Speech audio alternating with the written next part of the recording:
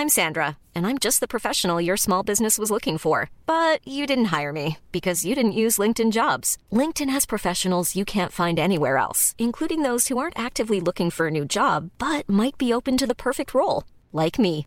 In a given month, over 70% of LinkedIn users don't visit other leading job sites. So if you're not looking on LinkedIn, you'll miss out on great candidates like Sandra. Start hiring professionals like a professional. Post your free job on linkedin.com/people today.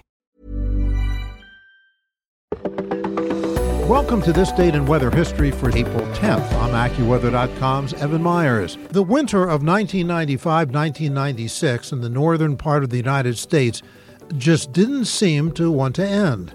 Cold air lingered on well past the start of spring.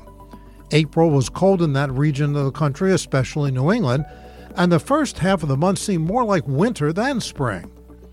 At the start of the second week of April, temperatures were below freezing most nights, and even during the daytime, readings had a tough time reaching 40.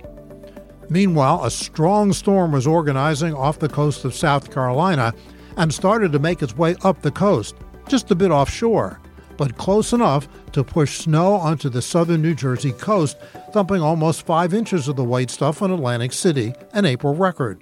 The storm took a turn a bit to the northwest and then pushed snow into New York City. JFK Airport had 4 inches of snow, but the heaviest snowfall was reserved for New England. By the time the snow stopped flying on the evening of April 10th, 1996, Boston had 6 inches, Worcester, Mass. 16, and Storrs, Connecticut 17. And that's what happened on April 10th. Be sure to tune in tomorrow for a brand new episode and find out what happened on this date in weather history.